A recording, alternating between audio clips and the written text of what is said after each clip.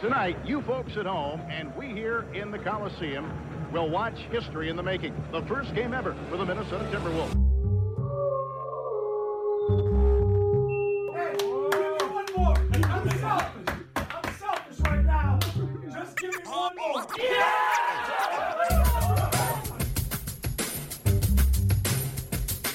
It's the 5th pick in the 1995 NBA draft. The Minnesota Timberwolves select Kevin Garnett from Farragut Academy in Chicago.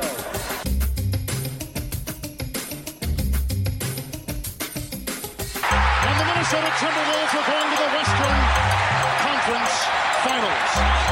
Happy birthday, Kevin Garnett.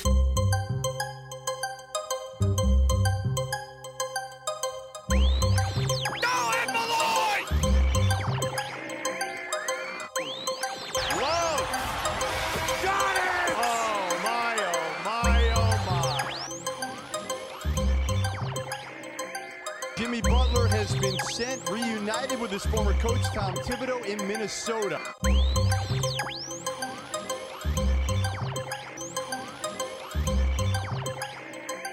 I'm excited to be here.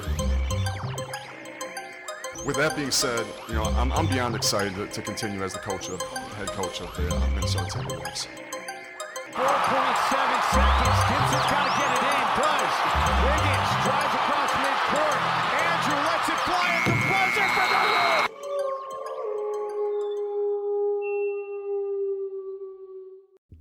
Welcome back to another edition of The Howl.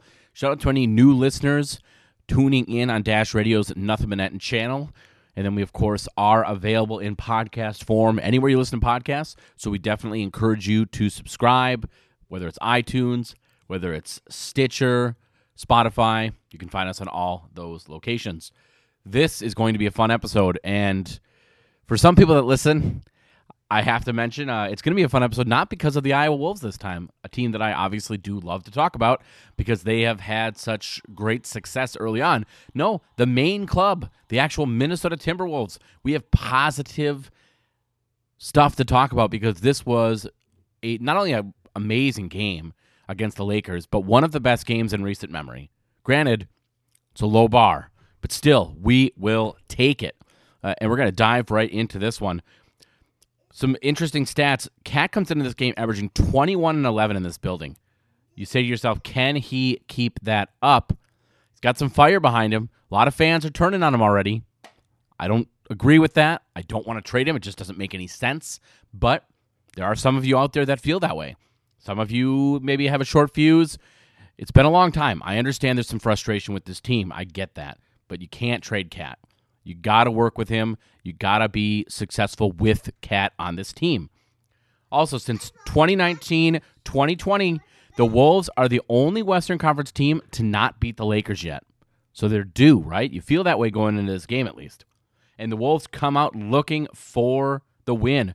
To me, they looked energized early in this game, and they really just seemed they wanted it. I'm not saying they don't always do that, but there are games where they don't seem to have that edge. But today they had it. The problem is always, can they keep it up? And then especially, what happens in that fourth quarter? Because we have had a number of games where we just didn't play the entire game. So at this point, I'm watching going, this is great, they're coming out ahead. But it's very similar to anyone that watches horse racing. Being the front runner doesn't always pay off. Wolves start in a zone, though, and, it seems like it could be effective. I don't think that the Lakers are a bad shooting team, but early on at least, we're definitely seeing some benefits of running the zone. Different game, though. Same story. Early on, and actually mostly in the first half is where I noticed this, but Towns just can't buy a call. I saw someone point out it must hurt to be Karl Towns when you're playing Anthony Davis because in L.A., and Anthony Davis gets all these calls, and Karl can't get any, it seems. It's got to be frustrating. And I wonder if there are players out there that look at it that way and say, man, would I get calls if I wasn't on the Minnesota Timberwolves? At a certain point, there's probably some players out there that have come to us. Pat Bev's a good example. Pat Bev's been, on a number of different teams. I think he brings kind of not a worldview, but like a view from around the league where he can kind of attest to that. And hopefully he's able to get in Towns' ear and maybe give him some tips. I don't know what it's going to take. I'm still on the fence about whether or not we're ever going to be a team that gets calls. I don't know why that is, but it's pretty consistent. One interesting observation that I found watching this was it seemed like smart and slow offense, like a patient offense, really was beneficial at times for the Wolves. It was very almost like deliberate. So I don't know if they were running more plays, but it definitely seemed like something was happening on the offense when I'm watching in the early stages of this game, where it really seemed like patience and a slower half-court set was being beneficial, and we were being, again, very deliberate, and it was working. I thought that was something that was interesting to watch. Kind of reminded me of when you're watching a football game, like a Vikings game, for example, and they have the first drive that's scripted, and everything seems very deliberate. It seemed that way at times in the first quarter. Wolves 11-4 early as Lakers call timeout. Wolves, to me, look like the much better team, but like we always say, are they able to keep it up? That's the thought that runs through my mind as I watch this. And then you have 2 bad turnovers, both of them unforced, and that's not the answer to keeping that run going. It was very frustrating to see. And honestly, the main culprit was D'Lo. Keeps turning it over. Jim Pete said it really well. He's telegraphing his passes. And for anyone else there that is a Vikings fan, probably remembers over the years we've had a number of players that telegraph passes. That's not the answer to winning basketball or football games. Moving on from there, Towns gets his second foul halfway through. Very ticky-tack, if you ask me. And it's frustrating when you see on one end he can't get calls, on the other end he's the culprit on some really tough calls pretty consistently. And then he plays frustrated sometimes. And there were points in this game where it was very noticeable. He got lucky, I felt. And the referees were really nice to him, because whether it was Russell Westbrook, but there were plays where he did that thing where he gets like overly physical. And we'll actually talk about that later on a play that was reviewed. But that's just something he needs to get that in check. And we'll actually, the nice thing is, not only do we notice it in the media, not only do fans notice it as well, but the other thing that we see is Chris Finch notices it. He has a term for it even, and he is addressing it. I'll get more into the specifics of that later.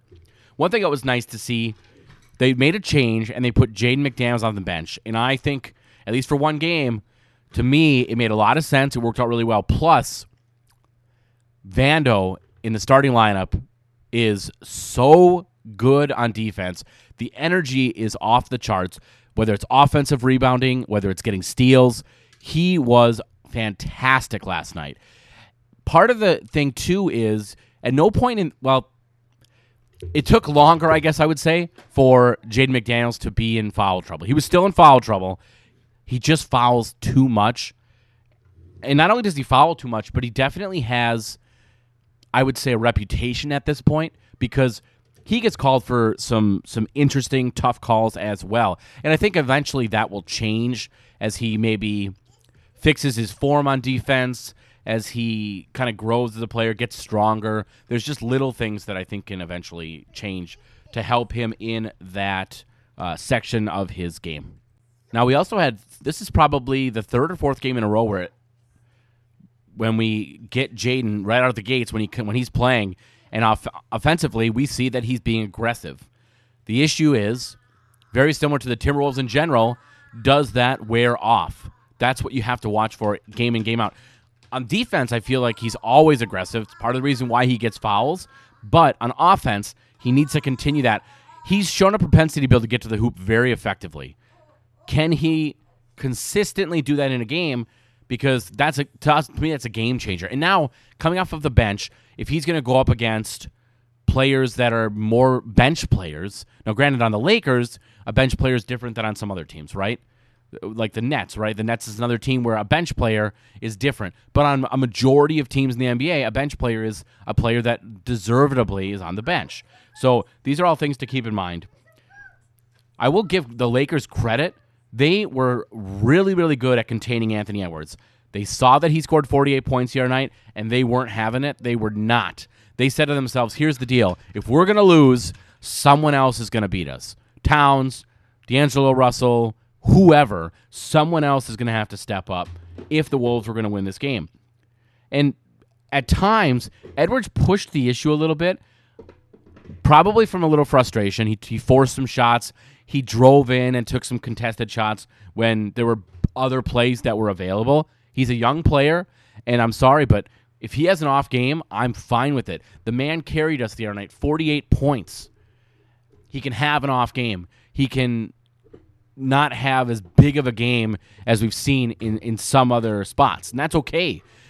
It's tough for a player, especially a young player, to be 100% every night just in terms of being able to dominate. It's not going to happen every night. It just isn't.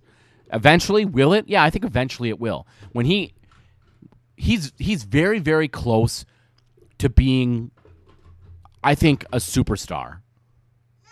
So is it going to happen this season? I don't know if it will, but he's not that far off given his amazing offensive skills, his athleticism, and most of the time, his high-level defense. It's just a matter of consistently putting it all together and then finding a way. Part of it's the coaching staff, right? They have to look at last night's game film, for example, and they have to figure out what did the Lakers do to shut him down and how can we ensure that that doesn't happen again. Because we can't just put it on Anthony Edwards' shoulders, especially given he's a young player. It's not always the easiest thing. He doesn't have that experience to make the right call or the right play aggressively himself. And they talked about it at halftime. We'll get into that a little bit, but part of it is the coaching staff stepping up, maybe making some plays for him, get him seeing the ball going in the hoop, and how can you turn that into success for Anthony Edwards. Wolves go cold, unfortunately. Lakers hot, a 12-2 run, and just like that, it is 16-13. Wolves are down. Malik Beasley goes in, gets fouled by Anthony Davis. He gets a putback, which was nice. No call, and I didn't think the referees were... I'm not saying the referees were bad in this game, but there were some points in that first half where I got a little frustrated because you definitely had a tale of two teams where Anthony Davis or whoever were able to get calls, and whether it was Karl Towns, whether it was Malik Beasley, there weren't a lot of players on this team that were able to get fouls, get to the line, etc. D'Lo, interestingly, he had a short break. They took him out about the 6 or the 5 minute mark, and then he came back in like the 3 minute mark or so, very short break. And when he comes back in, Break did nothing. He still is bringing nothing to the table. And the Lakers springboard off of that, and it is all Lakers all the time, as they really look like the better team now. Such a staunch difference from what we saw at the beginning. The interesting thing they talked about on the telecast was the $100 offensive rebounding. Can we call it a challenge, I guess? So it's $100 if you if you give up an offensive rebound, like the guy that you're on, if you give up an offensive rebound, you put $100 into like a pot of sorts. And then they keep track of your actual offensive rebounds, so the ones you personally get. And then whoever gets the most offensive rebounds has the chance to then win the pot. So they've incentivized playing better on the glass. And for anyone that's not aware, the Wolves dominated, absolutely crushed the Lakers in terms of rebounding. Hey, if you need to incentivize it, let's see it. I'm okay. Whatever it's going to take to get these guys to do what they need to be competitive, I'm fine with it. I don't care what it is. Just let's get it done. Jaden, I want people to watch this because maybe I'm wrong. I don't think that I am, but to me it seems like Jaden McDaniels travels a lot on that first step. Very similar to the Gorgie Jang travel where he shuffles his feet when he gets the ball and goes to like do a drive or do a move. It seems like he does it a lot, and it's rare they ever call him for it. I want others to take a look at that and watch that. Get back to me at the Howl Radio on Twitter, at the Sportsmin. Let me know what you guys are seeing, because to me, it sure looks like he travels a lot. And I was just wanting to get someone else watching that and get other opinions. Am I crazy? But it sure looks like that's one area where the referees have been very kind to the Wolves. There's a play we've heard people talk about recently, Malik Beasley and his jump shot. First of all, it kind of has been, it ebbs and flows. There's lots of ups and downs as far as his jump shot is concerned. One thing we've seen recently has been it's it's not getting the arc that we need. And so it was interesting. Beasley takes a wide open three from the top of the key, and it was one of the worst misses that I've ever seen. Now, granted, last night we saw some nice shots from him, and it seems like he's improving his shot. It's probably a work in progress a little bit for whatever reason, because think about last year, and the guy was absolutely lights out for the Wolves. And that includes he's been a really, really solid player for us as far as shooting is concerned. Can he get back to that? We'll see. But it's definitely a work in progress. Sometimes you hear someone talk about a Scud missile jump shot. This was it. He missed everything and then just like clanked it off the backboard pretty hard. So just kind of made me chuckle a little bit. But at least he's putting in the work. It's very clear there were changes from last game to this game. Jaden McDaniels continues that aggressive play we talked about, gets a nice drive to the hoop and is able to score. Can he keep that up? Interesting thing at the end of the first quarter. So you had Okogie gets the ball off of a miss and is very aware of the shot clock. Or, sorry, not the shot clock, the game clock. Turns and goes to fire up a shot, and he gets hit in the head by Carmelo Anthony. The interesting thing was, as you watched it, first in fast motion, I thought for sure he didn't get it off in time. Or at least it was so incredibly close. They went to the replay, and I said, oh, yeah, they definitely didn't get it off in time. And then credit Bally Sports, because I have had an issue this season as far as them giving us good replay or giving us the correct replay or giving it to us at all in certain instances. They did a great job here, and it was very clear to me at least that it happens literally a tenth of a second before the clock expires, that he gets hit in the head. And upon review, to me, it's clear as day. He gets hit in the head, and it was 0.1 second left on the clock when he gets hit. So he's got to get shots. It's at half court.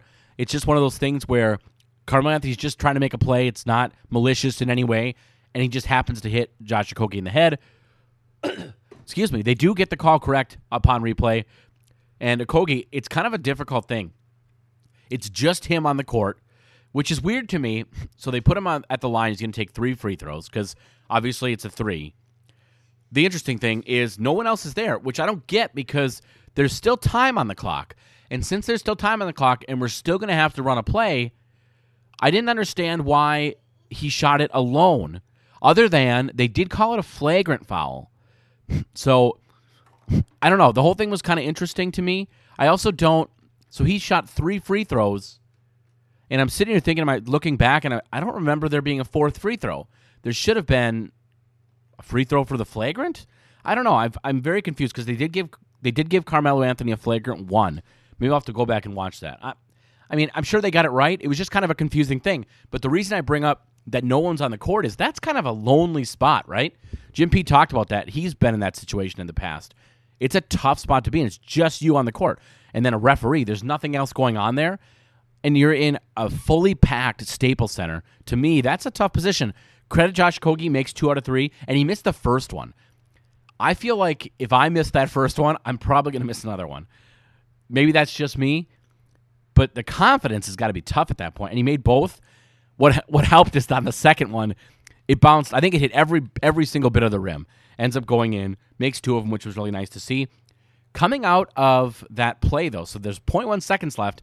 For anyone that doesn't follow basketball closely enough, or at least the NBA, if it's 0.3 or less, you have to tip it in.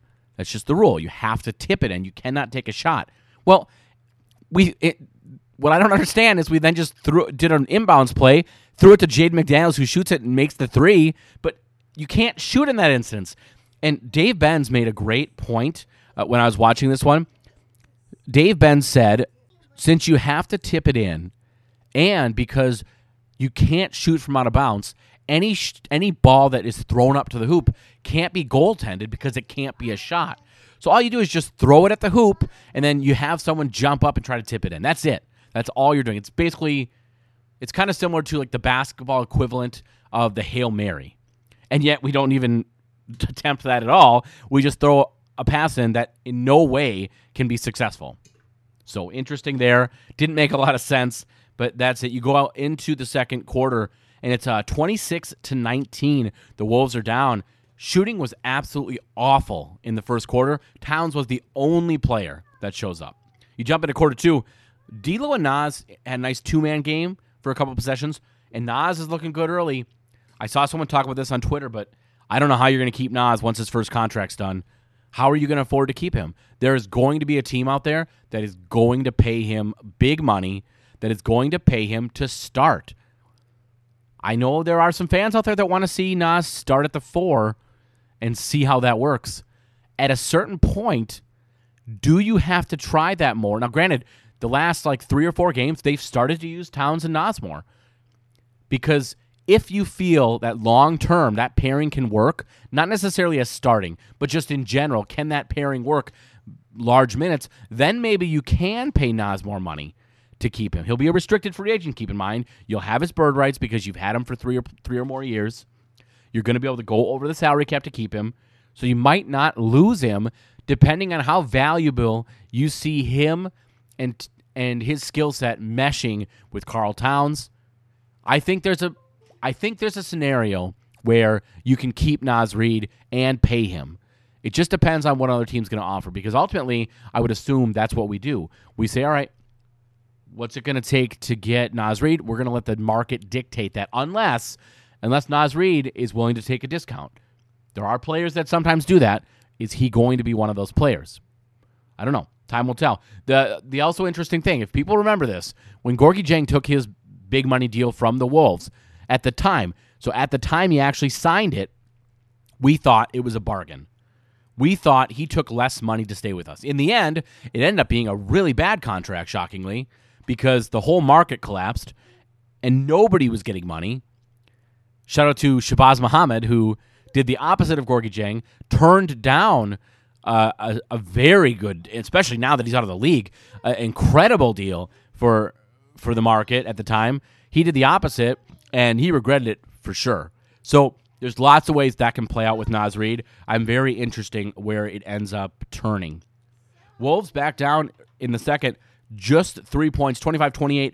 D'Lo is sort of starting to look better. I guess you could say he's starting to load. And Lakers turnover, the Wolves are building a little bit of momentum. 30-28 as Jaden hits the 3, puts the Wolves on top in the second. That is the team's first 3. Both teams now a combined 3 of 17 from 3. Let that sink in. 1 make for us, 2 for them. That's about as bad as it gets. And that adds into the fact that we ran zone a lot of last night's game. And if the team can't make shots, you can run zone. You're forcing the team to take zone. And if you're active, which the Wolves were last night, they were very active on defense at times. It was very successful to be able to run the zone defense. Kind of an interesting play inside. Jaden McDaniels is guarding Russell Westbrook. Russell Westbrook travels. Instead of calling Russell Westbrook for the travel, they called Jaden for a foul. To me, it looked almost like those plays where you see a player pull the chair out, although I believe Westbrook was actually facing Jaden at the time. But to me, it looked like a very clear travel. We touched on this earlier, but Jaden, he's not getting the respect of the officials yet. Again, either is Towns, so it's not just necessarily a young player. Sometimes the Wolves in general just are not given the benefit of the doubt. But Jaden especially, and he's on their list. We're going to see if eventually that does change. Josh Okogie, by the way, a sighting for him. He has been so frustrating. And by frustrating, I mean bad at times in this season. It's rare that I've liked what he brings to the court. Gets a really stupid turnover. And then in transition is where this happens. And I say to myself, D'Angelo Russell needs to be more aware of who he's passing to. We used to have this conversation with players trying to pass or make fancy passes or difficult passes to Nikola Pekovic. For anyone that remembers Peck, there was a time where he didn't have good hands in the post. Now, eventually that changed, but Josh Okogie is he's just like a walking time bomb in terms of like goofiness. I don't know how else to explain that. But I don't expect if I'm going to pass him the ball that he's going to make the right decision. I don't expect that he's going to make a good play. And so D'Lo needs to be more aware of that. And we lose the ball. Okogie tries to do too much. He throws it away. And then you have a live ball turnover. And what does it lead to? A wide open Carmelo 3. And it kills that momentum that the Wolves had been building. D'Lo, interesting, in the very next play, I think, he gets fouled from 3, makes it, no call. Again, not sitting here saying the officials were terrible last night, but in that first half, I did think there was a discrepancy. I did think the Wolves were on the wrong side of that. An interesting thing that Jim Pete touches on, I think it's interesting to watch, Malik Beasley could not hit the broadside of a barn last night. And what did our coach do? Finch kept him in, and he's trying to give him that confidence, and I really appreciate that. Because with Malik Beasley, he's missing shots, but I don't watch Malik Beasley and say that he's making a lot of mistakes. I want to watch him more on the defensive end. I didn't necessarily notice him being a liability last night on that end, which is good to see. To me, if you're going to be in the game and you're not going to make shots, I want you to be invisible. And by that, I mean I don't want it to be obvious that you're in the game because you're making mistakes on offense or on defense, or you're not getting back, different things like that. If you're going to be in the game and you're not going to score, I want you to either make an impact in other ways or be invisible. And a guy that did that in this game we'll touch on, and that is Torian Prince. Drives in, or he goes inside, gets fouled, no call, gets his putback though, and then on the other end, frustratingly, you have Howard body checks Jaden on a screen, and somehow it's a foul on Jaden. I don't get it. The more I watch Jaden, the more I see plays where he gets called for fouls that I just do not think are fouls. I don't know what it's going to take. We touched on it before. Maybe there's nothing. I think he just needs to keep playing his same brand of basketball, that aggressive defense, and hopefully eventually he starts getting a little bit of respect on that end. Jaden gets another foul call right after that, and to me it was a very tough call. And you look at this game, and at the time, it's 35-36. What would the game score be if we got the benefit of the same calls that the Lakers got? Because it's tic-tac city in this first half. Would that have made a difference? Would we have kind of taken this game over earlier? Would other guys have stepped up? I don't know. I don't know the answer to that, but you never know. And then Dwight Howard, he throws Naz Reid to the ground. He kind of gives him like an arm and elbow in the face or in the head area. And Naz looks over at the ref, and it just has this look of like, almost like desperation. What are you doing? What more needs to happen to get a foul? He smacked me in the head and threw me to the ground. Why can't I get a foul call? Edwards on the other end, he tries to make a move and just loses the ball. He just has not been able to get anything going. Lakers did a fantastic job on him in this game. Here, this is when Torian Prince comes in. My initial reaction was yuck. One thing we haven't seen is Jordan McLaughlin. Love that. Absolutely love that. The man just does not deserve minutes, and I think there's a good argument that he does not deserve a roster spot. But that's another conversation that we've already had. We don't need to really hound on that. But Prince came in, and Prince didn't do anything that jumped off the page to me in a negative way. He was pretty much invisible, and I'm okay with that. If he's going to come into the game, I don't want to notice him. I don't want him missing and clanking a bunch of shots. I don't want him being overly aggressive, missing shots. I don't want him making stupid plays on defense, or at times I've seen him just not have that first step on defense, and it's kind of like that Olay defense where the guy just goes right around him. In this game, I didn't see that. If it's whatever it's going to take, but I'm okay with him playing if he's not going to make a bunch of mistakes, if he's not going to force things. Anthony Edwards finally gets an open look from three, and it's not relatively close, unfortunately. He has 3 of the Wolves' 8 turnovers, but again, credit the Lakers for their game plan on him. I am not blaming Anthony Edwards. The man has done so much for this team this year. He's allowed to have an off game. He absolutely is. Towns gets his 3rd foul in the second, and it was weird. He was not happy. And on replay, it was hard to tell what really happened. It looked to me like maybe his hand touched Anthony Davis, but I think what really happened is it was a bad pass. And so what Anthony Davis did is what Karl Towns tries to do a lot, where he over-exaggerates and makes a weird movement to accentuate the little touch. And because it was a bad pass, he was able to make it look like the reason why he wasn't able to get there was because of Towns. And he also yelled. He did that like the Shabazz Muhammad, like the and it worked. It worked. He got the call there. So there you go. Now Towns is in foul trouble. How long? There's about 4 or 5 minutes left at this point in the game. How long are we going to keep Towns out there? What I credit Finch with is Finch is determined, and I'm surprised more coaches don't do this. if you take that play out of the game, all you're doing is penalizing yourself already instead of pushing it down and saying, all right, I'm going to let him play some more, and I'm going to hope that this player rewards me by not getting any more fouls. So he was able to keep Towns in a little longer there. Edwards, by the way, finally scores. He's now 1 of 4, so 4 minutes left in the second quarter, and he scores his first. And the only unfortunate thing there is 4 turnovers for Anthony Edwards. 4 shots, 4 turnovers. Just wasn't able to get a rhythm going here. Bev, super impressive. Anthony Davis absolutely runs him over on defense. You got to be a tough player. You got to be a tough guy to be willing to see Anthony Davis barreling down and step in and take that charge. Super impressive. And that right there is exactly what Beverly brings to the table. If you're another player and you see that, you're like, all right, I gotta give that effort. He's sacrificing his body. Other players see that, and I think they're going to make it. It makes a difference. We're seeing it make a difference on this team. 3:30 to go, and Cat takes a seat at that point with that foul trouble. Good to see. And guess what? Naz Reid is still dominating. And so it wasn't as big of an issue as it could have been if you had someone else playing that Towns role. The cool thing about Karl Towns and Naz Reid is they're both centers that can stretch the floor, so you can run a lot of the same action. You can run a lot of the same plays. I personally think Naz has very much improved from where he was, let's say last year even on defense. Although he's still a player that gets frustrated, not to the level of Towns, but Naz Reid, it's trending in the right direction, I would say, but he still gets a lot of tough calls on defense, where plays where I think it's pretty good defense, and he still gets called for the foul. It's one of those things where he's kind of walking a fine line, but very impressive there. Wayne Ellington hits a corner 3, and I watch this game, and I say to myself, if you look at the history of Timberwolves players and Timberwolves draft picks, where does Wayne Ellington rank? He's got to rank up there pretty high in terms of really good draft picks. Now, as far as at least role players are concerned, what a great career he's had.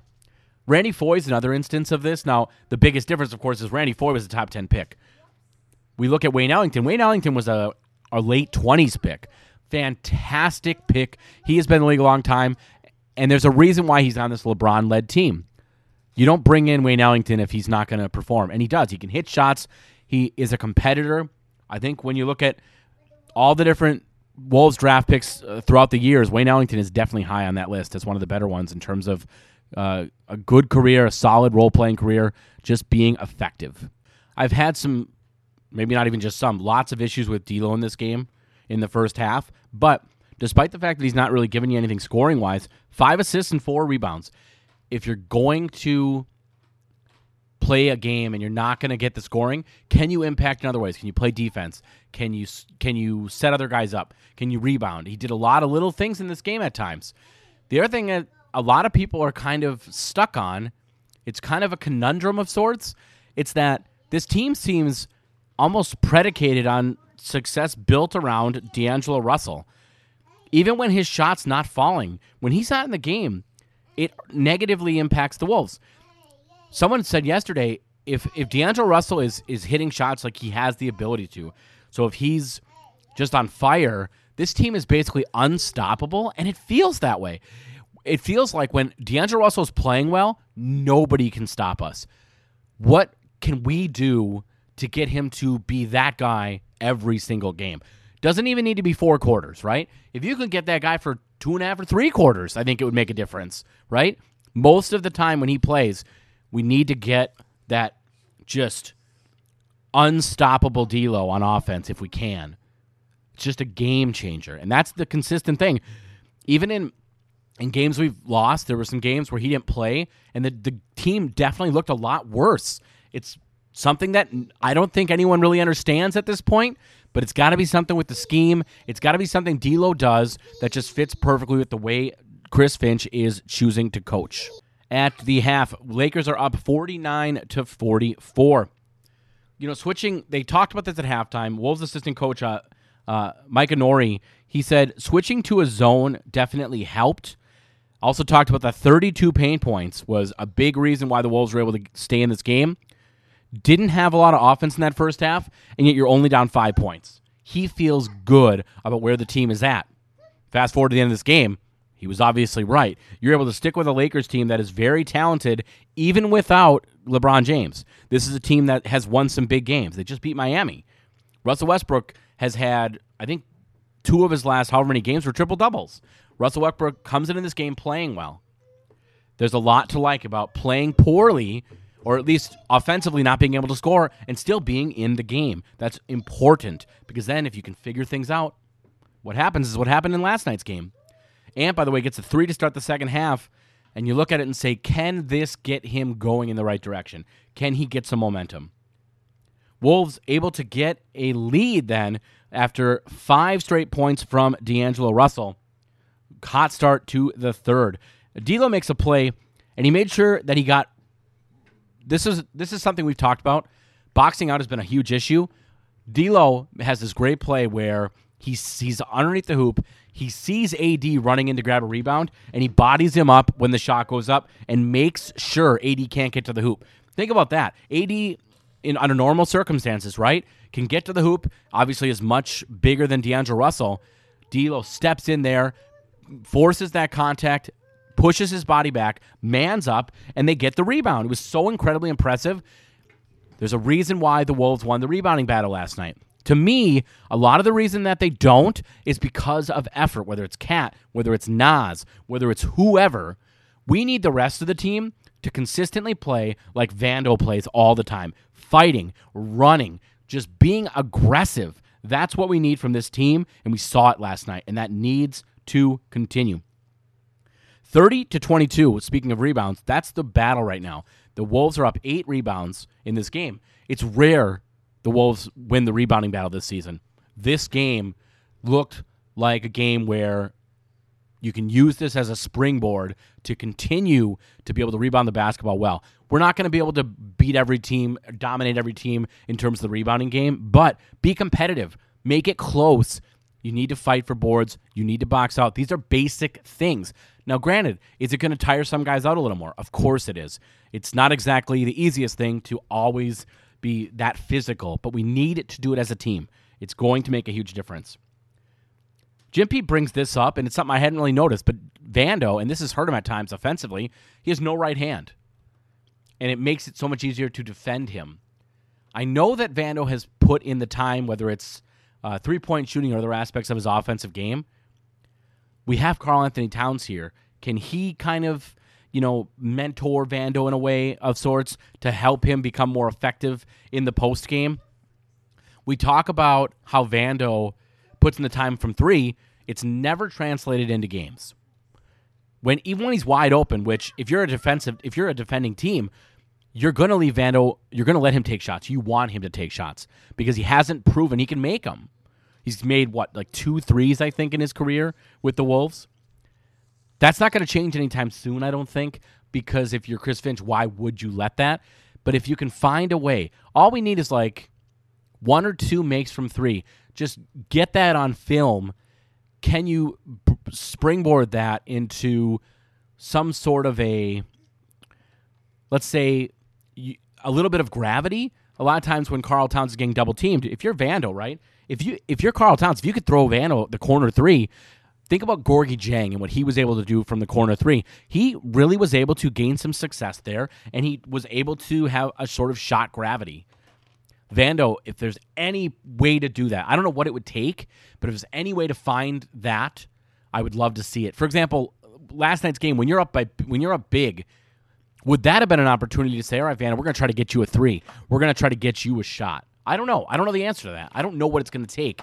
But if you could find a way to make Vando be a threat, even if it's just from the corner 3, that would be an absolute huge game changer. So we'll see what happens there. 3 fouls on 80 with 8 to go in the third. Wolves are up 58-51 with the ball and all of the momentum.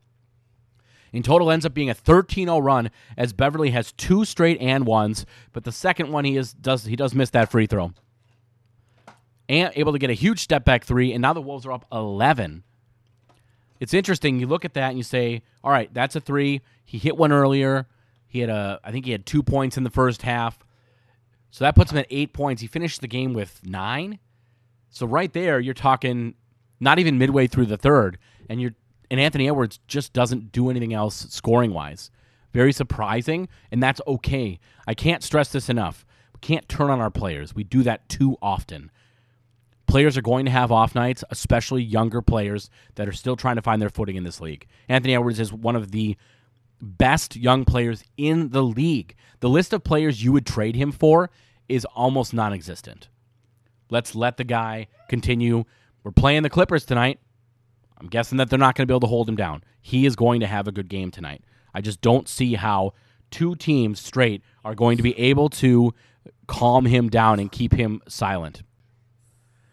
Vando, meanwhile, is absolutely unstoppable on defense, including a super impressive transition 3 block where it looked like the Lakers were going to get an easy open 3, and he flies up, leaps, and just gets fingertips on that ball. So impressive. And then on the other end, Towns gets a step-back 3. Wolves are now up 14 points, and the Lakers 10 straight misses. It is all Wolves all the time right now. We saw that for a stretch from the Lakers, but the Wolves have absolutely started to take over this game. Interesting play. AD gets his 4th foul, the coach's challenge. It's clearly a foul by AD, first and foremost. But Karl does get AD below the belt after that. So the question then is it a double foul? And what they end up doing, and I think this was a fair call, it was a foul on AD, and then it was also a tech on Towns. So they get a free throw. And then Towns ended up getting, I believe he got 2 free throws as well. So it was just kind of interesting. I felt that the refs did a really good job. It was unintentional on Towns. So they could have probably called a flagrant on that play if they really wanted to, I guess. And Jim Pete touched on that. I think it was the right call just to go, look, we're going to call a technical foul. It was unintentional. Not that that matters. Not that that matters for flagrant fouls, but just something interesting. I thought they did a really good job there. It was very clean. Both teams got what they needed. I like that. Dave Benz brought up a good point, though, during the telecast, and that is that actually goes as an unsuccessful challenge because AD is still getting the foul call, but Towns got one as well. I feel like if you challenge it and there's a change made that your team benefits from, that should be a successful challenge. That, to me, that should be the bar that we set. It hasn't happened. I don't think that it's necessarily ever going to happen that way. Maybe it does, but that's how I would do it. That's how I would deem a successful challenge. One thing they talked about this, Finch wants Towns to be quicker and cleaner, no stray voltage. We talked about this earlier, that excess stuff from Towns, whether it's the flailing, he does plays sometimes where it looks like he's going to hurt himself because he over-exaggerates things. We need the over-exaggerating to stop. We need that pouty child play thing. You know, where something happens to you and it frustrates you, and then you fight back or you get physical back. We've all done that, but most of us did that when we were children.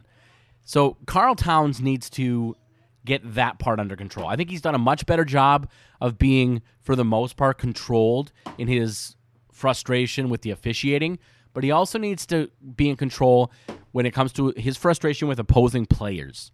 Sometimes he gets a little physical, and he picks up, whether it's foolish fouls, whether it's bad shots. He's getting better, and he's really starting to control a lot of those aspects of his game. I just think a little further to go, and I love that Chris Finch is really putting in the time and the work to fix that. And do we maybe credit Jim Pete a little bit? It seems like he's had multiple games where he's talked about how the arc needs to change. Bees has better arc. And just like that, the Wolves, by the way, up 18 points. They are on a 25-2 run over the last 6 minutes and 22 seconds.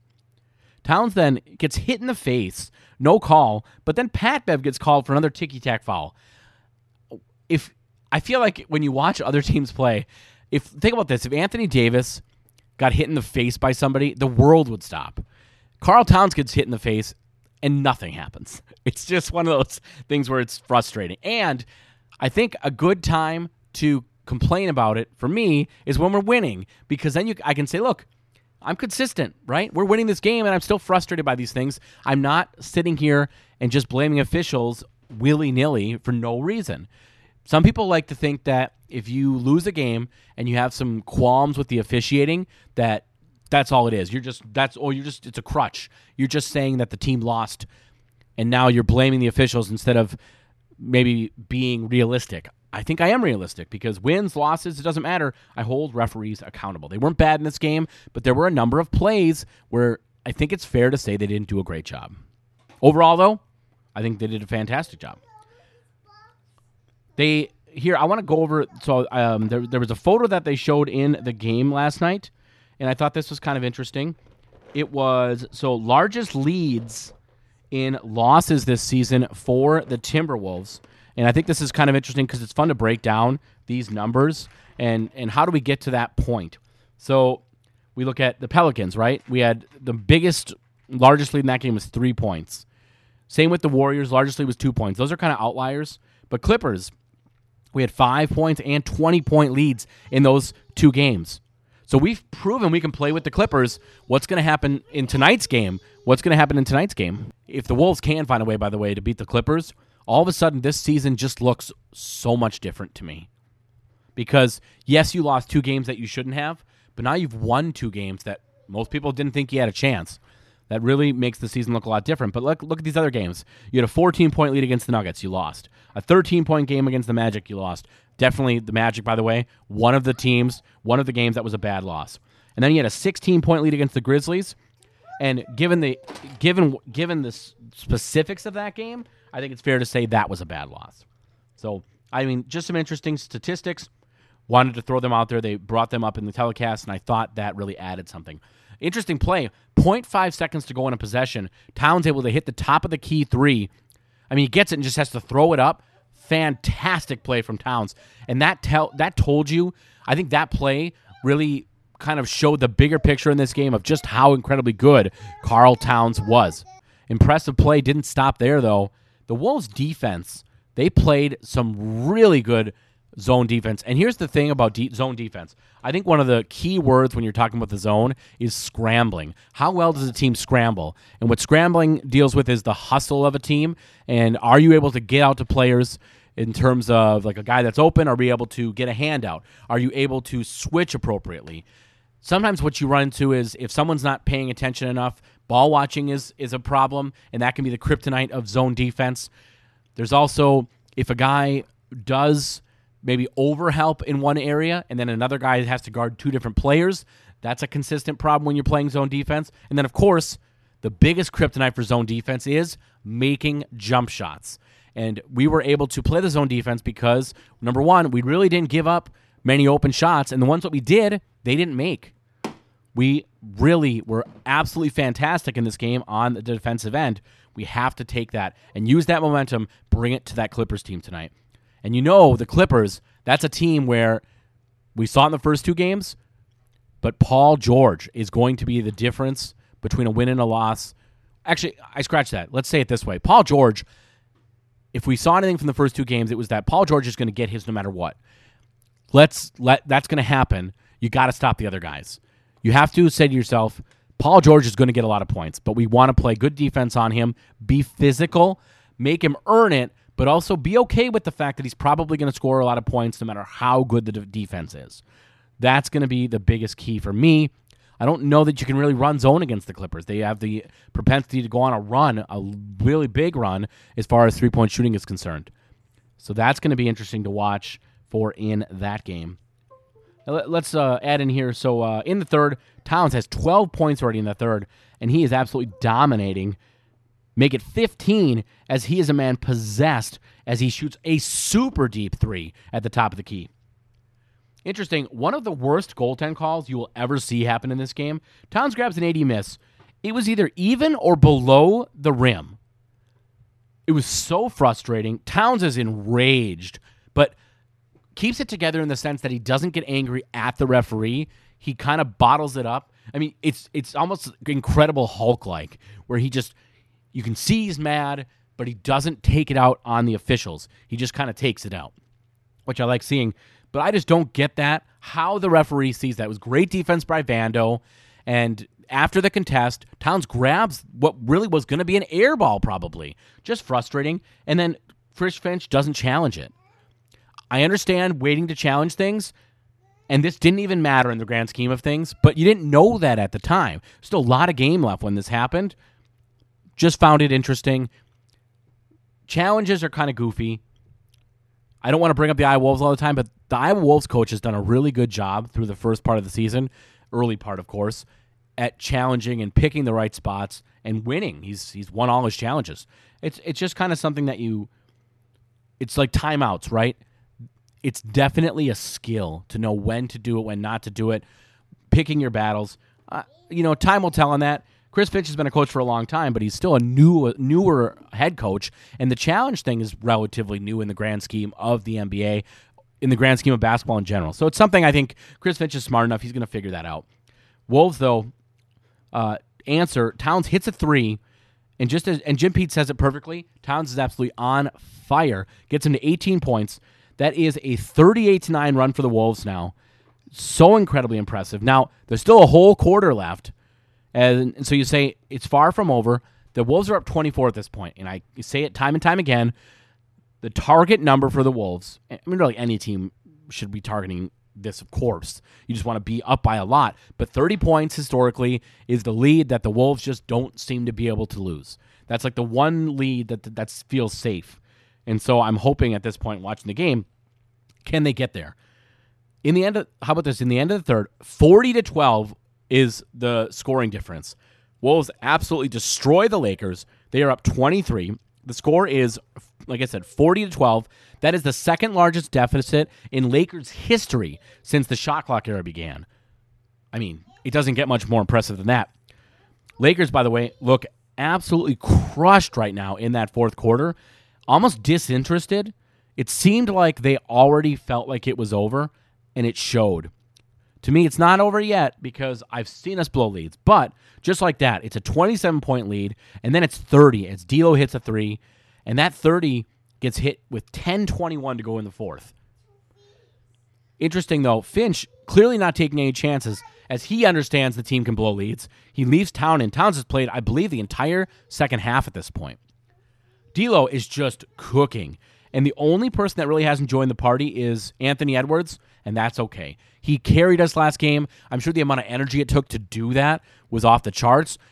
To me, it's a good thing that this game he didn't have to do as much. He didn't have to play as much either, and that can help, hopefully, bring him to another level tonight against the Clippers. Because if you're Anthony Edwards, you're saying, I'm not doing this 2 games in a row. You're not shutting me down. I will beat you. I will score. That's what I think. I think Anthony Edwards is going to have an absolute monster game against the Clippers.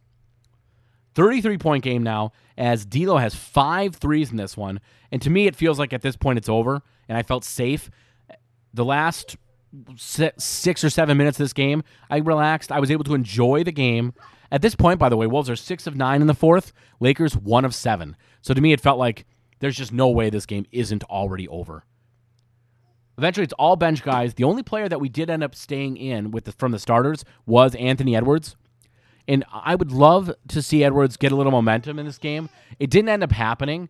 But what I liked about Anthony Edwards is he wasn't forcing shots. He actually seemed like he was embracing his role as more of a facilitator towards the end of this game, which I appreciated. Jake Layman sighting, which that means it's a good game. Also, we get Noel, which I love to see.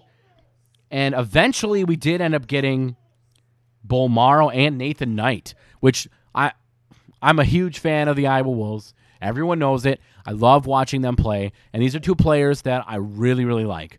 I was asked the question, what I think about Nathan Knight, by the way.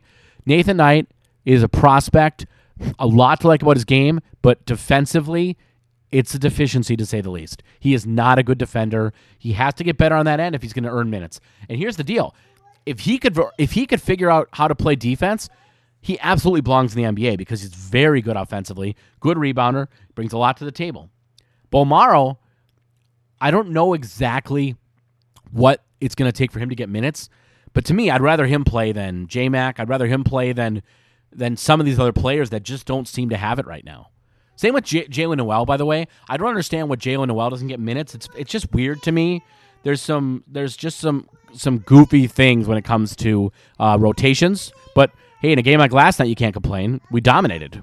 Kind of a funny moment, and Jim Pete and Dave Benz agreed. Dwight Howard hits a 3. I did not expect that. Definitely did not expect that. But Jim P talked about how in that game, or he talked about how if you watch Dwight Howard, he actually practices the three, and his form's not that bad. So just kind of interesting there. Pretty late in your career, but hey, if Dwight Howard can figure out how to shoot a three, I think Vando can figure out how to hit a three, right? Can we all agree there? Anyways, that was the final. 107-83 is the final score. Wolves absolutely destroyed the Lakers. They need to bring that momentum to the Clippers game tonight. I don't want to have a letdown game. I want the Wolves to use this momentum to get a win against the Clippers, and then you leave Staples Center and you say to yourself, this is the best we've played almost ever on a West Coast road trip, beating those two teams. Probably, I don't know if it's ever happened. So impressive. We need to keep it up. My predictions for the game tonight, I'm going to say a monster game from Anthony Edwards. I'm not saying 48 points, but I'm going to say Anthony Edwards hits 30. I think Anthony Edwards hits 30 tonight. But then the key, if the Wolves are going to win, we need D'Lo to play well. So here's what I want to see. I want to see 30 from Ant, and I want to see a minimum of 20 for D'Lo and for Cat. Let's see that, and the Wolves win. That's going to be the key to success.